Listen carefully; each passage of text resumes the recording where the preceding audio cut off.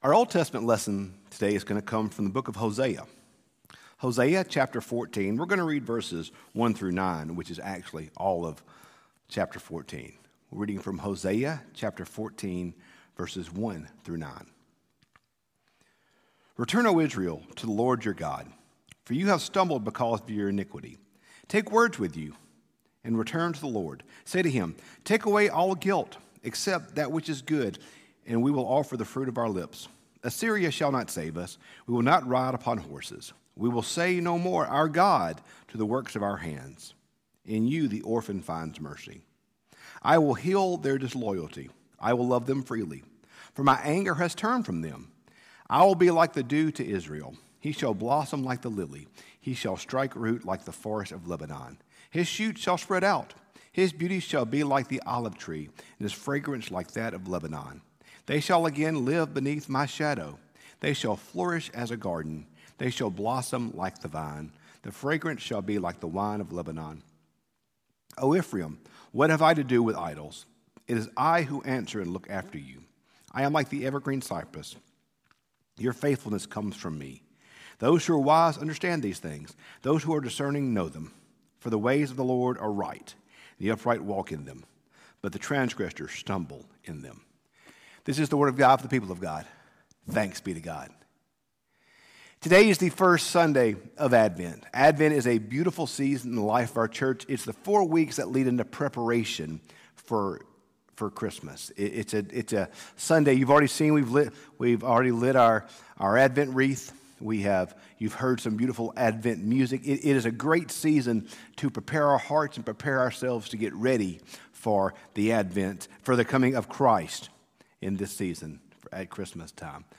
During this Advent season, we're going to be focusing our theme upon a beloved hymn that you know so well, O Holy Night. Each week of our Advent messages will kind of correspond to a different line within this well-loved and well-known hymn in the life of our church. And most of us all know and love O Holy Night and have some powerful experience with it. One of my favorite experiences with O Holy Night was from my time as pastor of Ripley First United Methodist Church in Ripley, Mississippi. It was a beautiful church, wonderful time there. Many dear friends from that church still.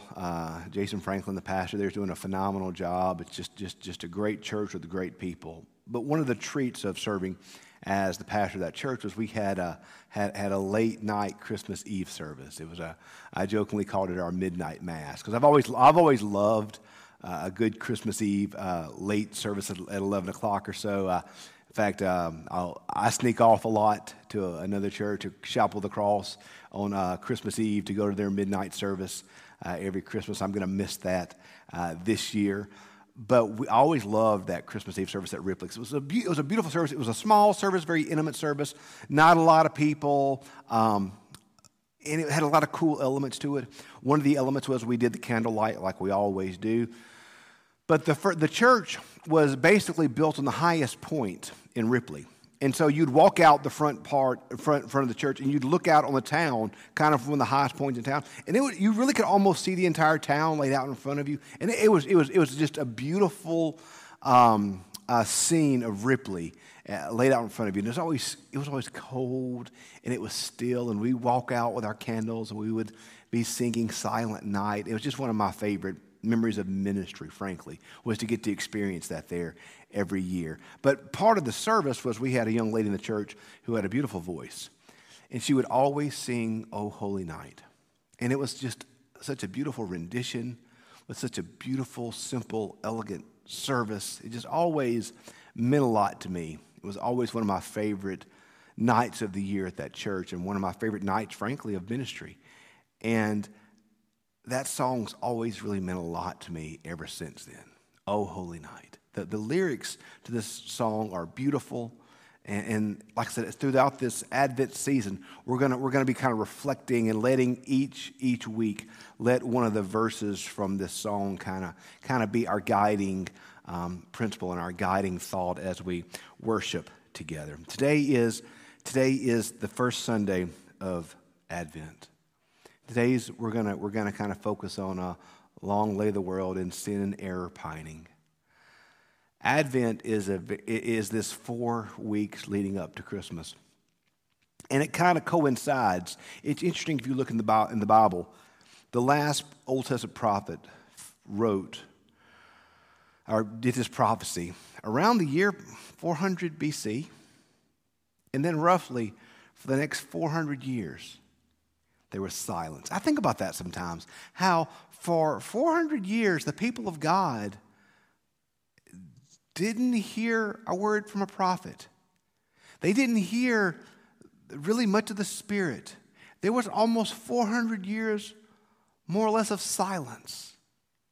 And think about that. That's almost double the length that our nation has been in existence. For 400 years, the people did not hear from God. And so I always think of that 400-year period kind of coinciding with the 4 weeks of Advent. And I think about the concept of waiting and of anticipation and of waiting. So they waited. They waited. But here's what they did when they waited. They knew that, yes, they had to wait for God. But they looked forward with hope, but they looked backwards, and they remembered the promises of God. They remembered over and over and over again the promises of God. Next week in our Rooted in Christ and next week's sermon, we're going to be looking for the Magnificat, and I've been already doing a lot of reading of it. So a little spoiler alert there. But in part of Mary's song of praise, she looks back at the faithfulness of God to the people in years past. And that the people, as they waited for God, and as the people, as they longed for God, as the people, as they waited for the prophet to come, as they waited for the Messiah to come, as they waited for the anointed one from God to come, they looked forward with hope towards what God was going to do, but they were able to look backwards.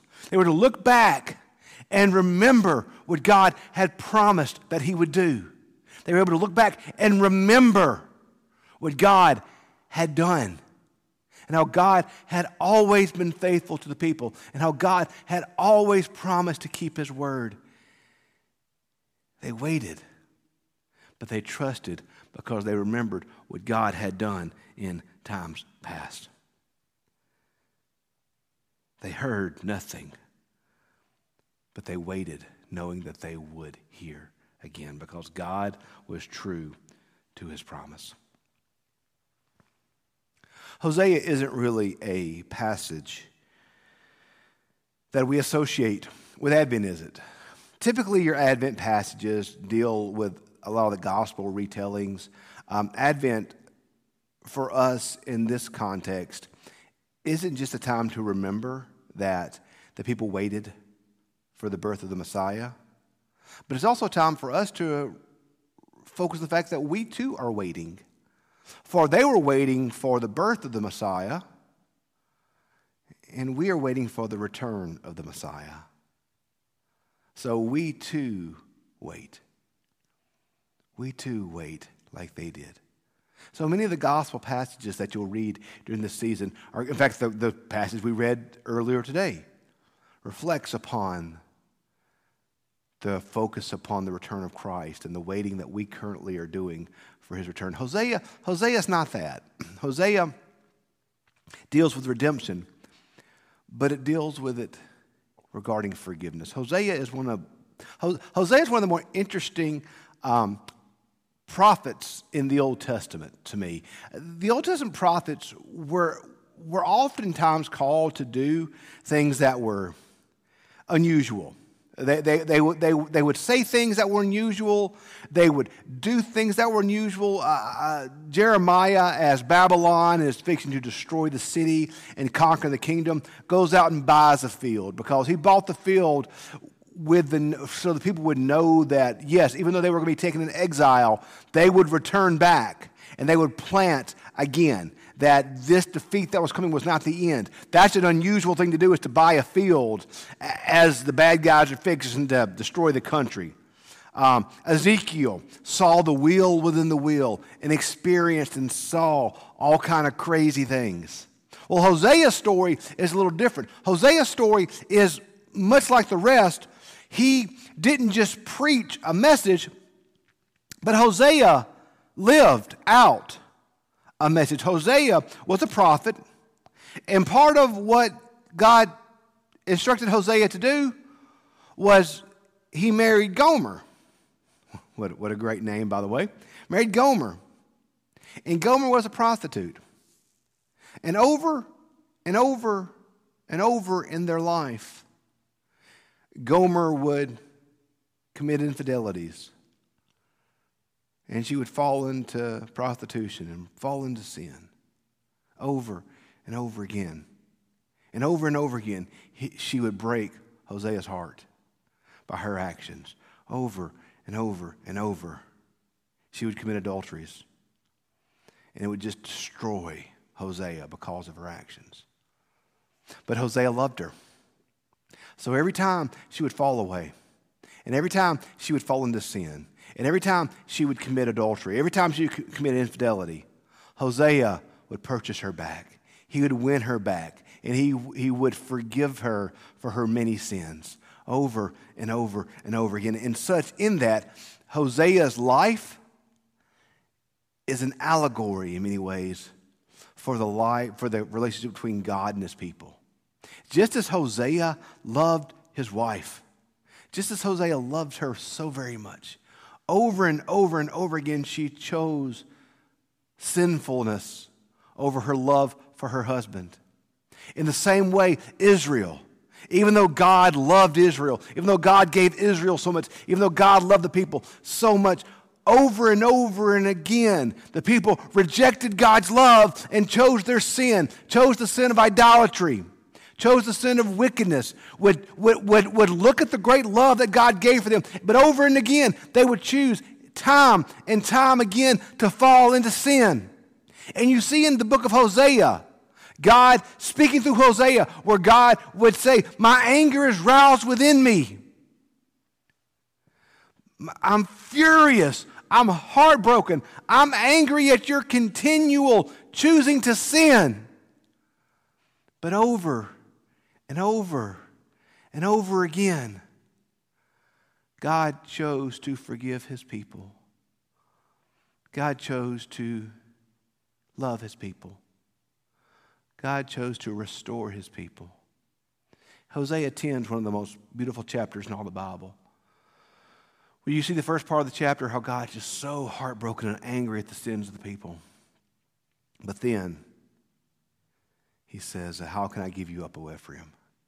It was I who taught you to walk. I loved you with the cords of human kindness. My compassion is awoken within me, and I will not give you up, and I will not give you up over. I am not a man. I am God." And Hosea is this beautiful book about how great our sin is, but how much greater God's love is. That God's love is so much greater than our sin. It's a powerful story of God's love and of God's forgiveness. In fact, the passage we read today is an interesting passage. Because when you read it, the first section, it's interesting the way it lays out. Because notice what it says here. It says in verse 1, it says, "Return, O Israel, to the Lord your God." But then verse 2 says, "Take words with you and return to the Lord and say to him." This is a prayer of confession. One of my favorite things in the life of the church is when we do communion together. When we do the full liturgy of communion, and I'm looking forward to doing that together as a church family together again.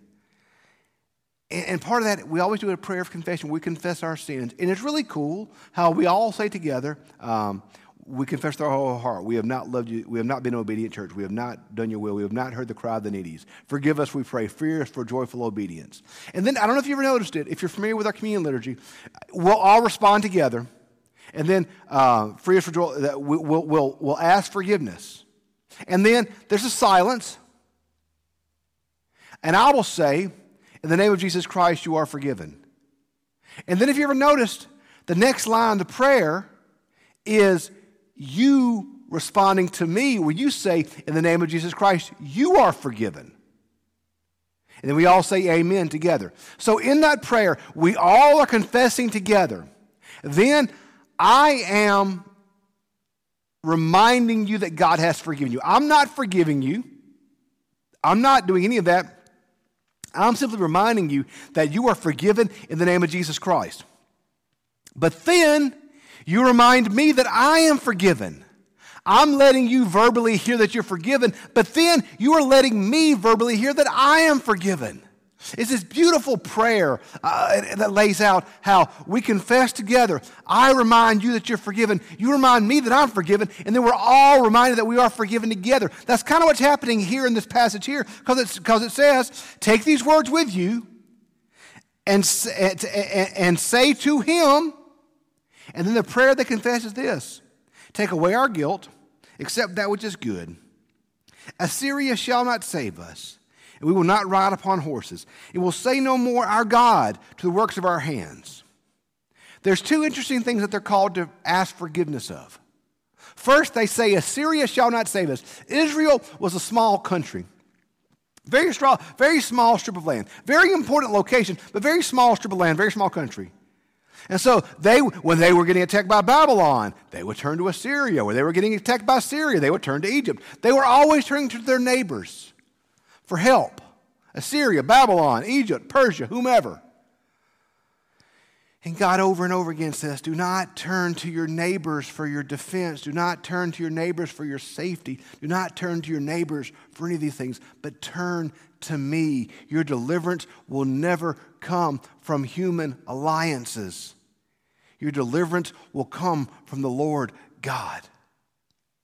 Israel over and over and over rejected God as their deliverance, God as their safety, God as their protector, and chose instead to rely upon human alliances. God says, no, do not trust in Assyria. Trust in me. Your deliverance never comes from the things of earth.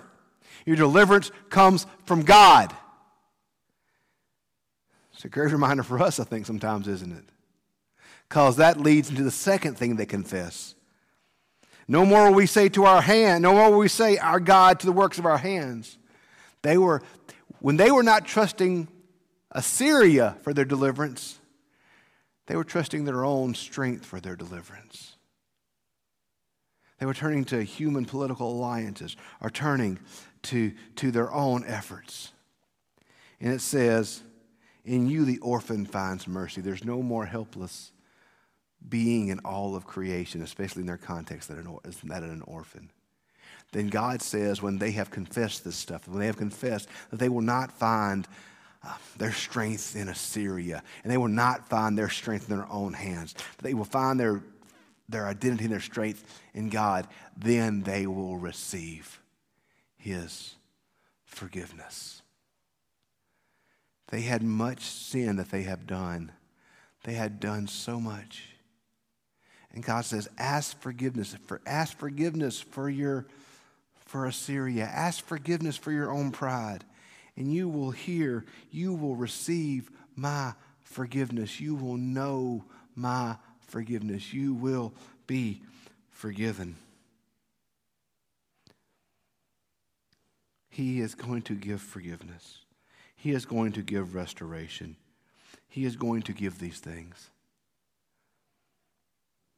God is going to restore. But that time of restoration was not yet. The Messiah had not yet come. Redemption had not yet come. Long lay the world in sin and error pining. Israel was longing for their redemption, but the deliverer had not yet been born. So they waited. They waited with hope. They waited with anticipation. They were waiting for their forgiveness. They were waiting for their redemption, for their forgiveness from sin. They were waiting for their deliverance from their enemies. They were waiting for all of these things, for God to bring around restoration, for God to bring hope, for God to bring forgiveness, for God to bring life, for God to bring these things. And God had promised that he was going to do it. God had promised he was going to do it, but he had not yet done it. And so they waited. But they did not wait defeated. They did not wait brokenhearted. Their wait increased their faith. Their wait increased their trust. Their wait increased their hope. Their wait increased their anticipation. They did not wait as those who were defeated by the longing, but their longing increased their faith and increased their hope and increased their everything. Sure, there was temptation. There was temptation to give up. But they didn't. Because they looked back at what God had done. And they continued to hope. They continued to hope.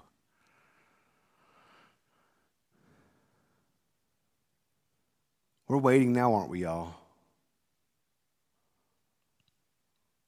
We're not just waiting for the Lord's return. Maranatha, Lord, come quickly is how Revelation ends. And we're waiting for that, but we're waiting for something better to come. 2020 has been hard, hasn't it?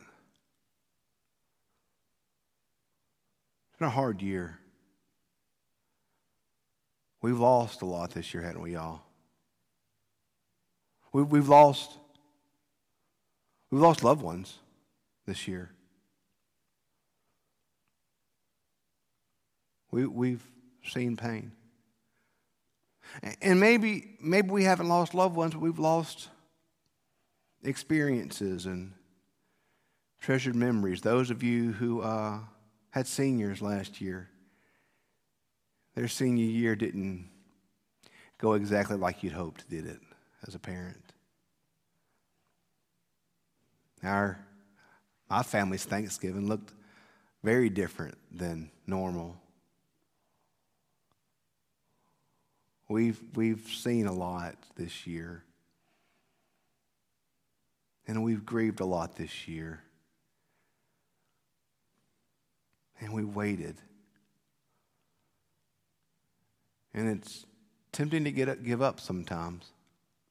It's tempting to focus upon the things that we've lost, or the things that were hard, or the things that were challenging, and not remember the things that are yet to come. Because that's what I think waiting does, is it makes us focus sometimes on the immediacy instead of that which is coming. Instead of that which is coming. God promised the Israelites that he would heal them, that he would forgive them, and that he would restore them. He promised them that in Hosea. He said, if you confess these things, I will come to you with forgiveness, and I will forgive you, and I will restore you. I will. I will forgive you, and I will restore you. He promises us the same thing today, y'all. He will heal us, and he will restore us. He will bring forgiveness for our sins. He will bring restoration for our lives. He will bring redemption for our family. He will bring grace for all of our brokenness. He will bring hope. He will bring joy. He will bring love, and he will bring peace because he is God. Advent teaches us to anticipate these things. But it doesn't just teach us to anticipate them. It teaches us to live in their assurance now. I don't just hope for what is to come in the future. I live in hope today because God is good. And he has forgiven us. Even now. Even now. He has forgiven us.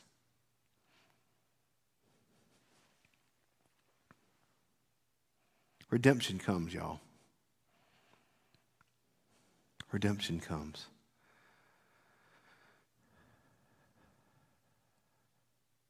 The sun rises. It always does. I joke that I'm a barnyard animal. I go to bed when the sun goes down and I get up when the sun comes up. That's just what I do. I'm a cow, basically. That's how I roll in my old age.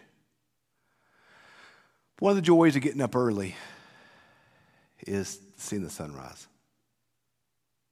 And it's so beautiful to see the sunrise.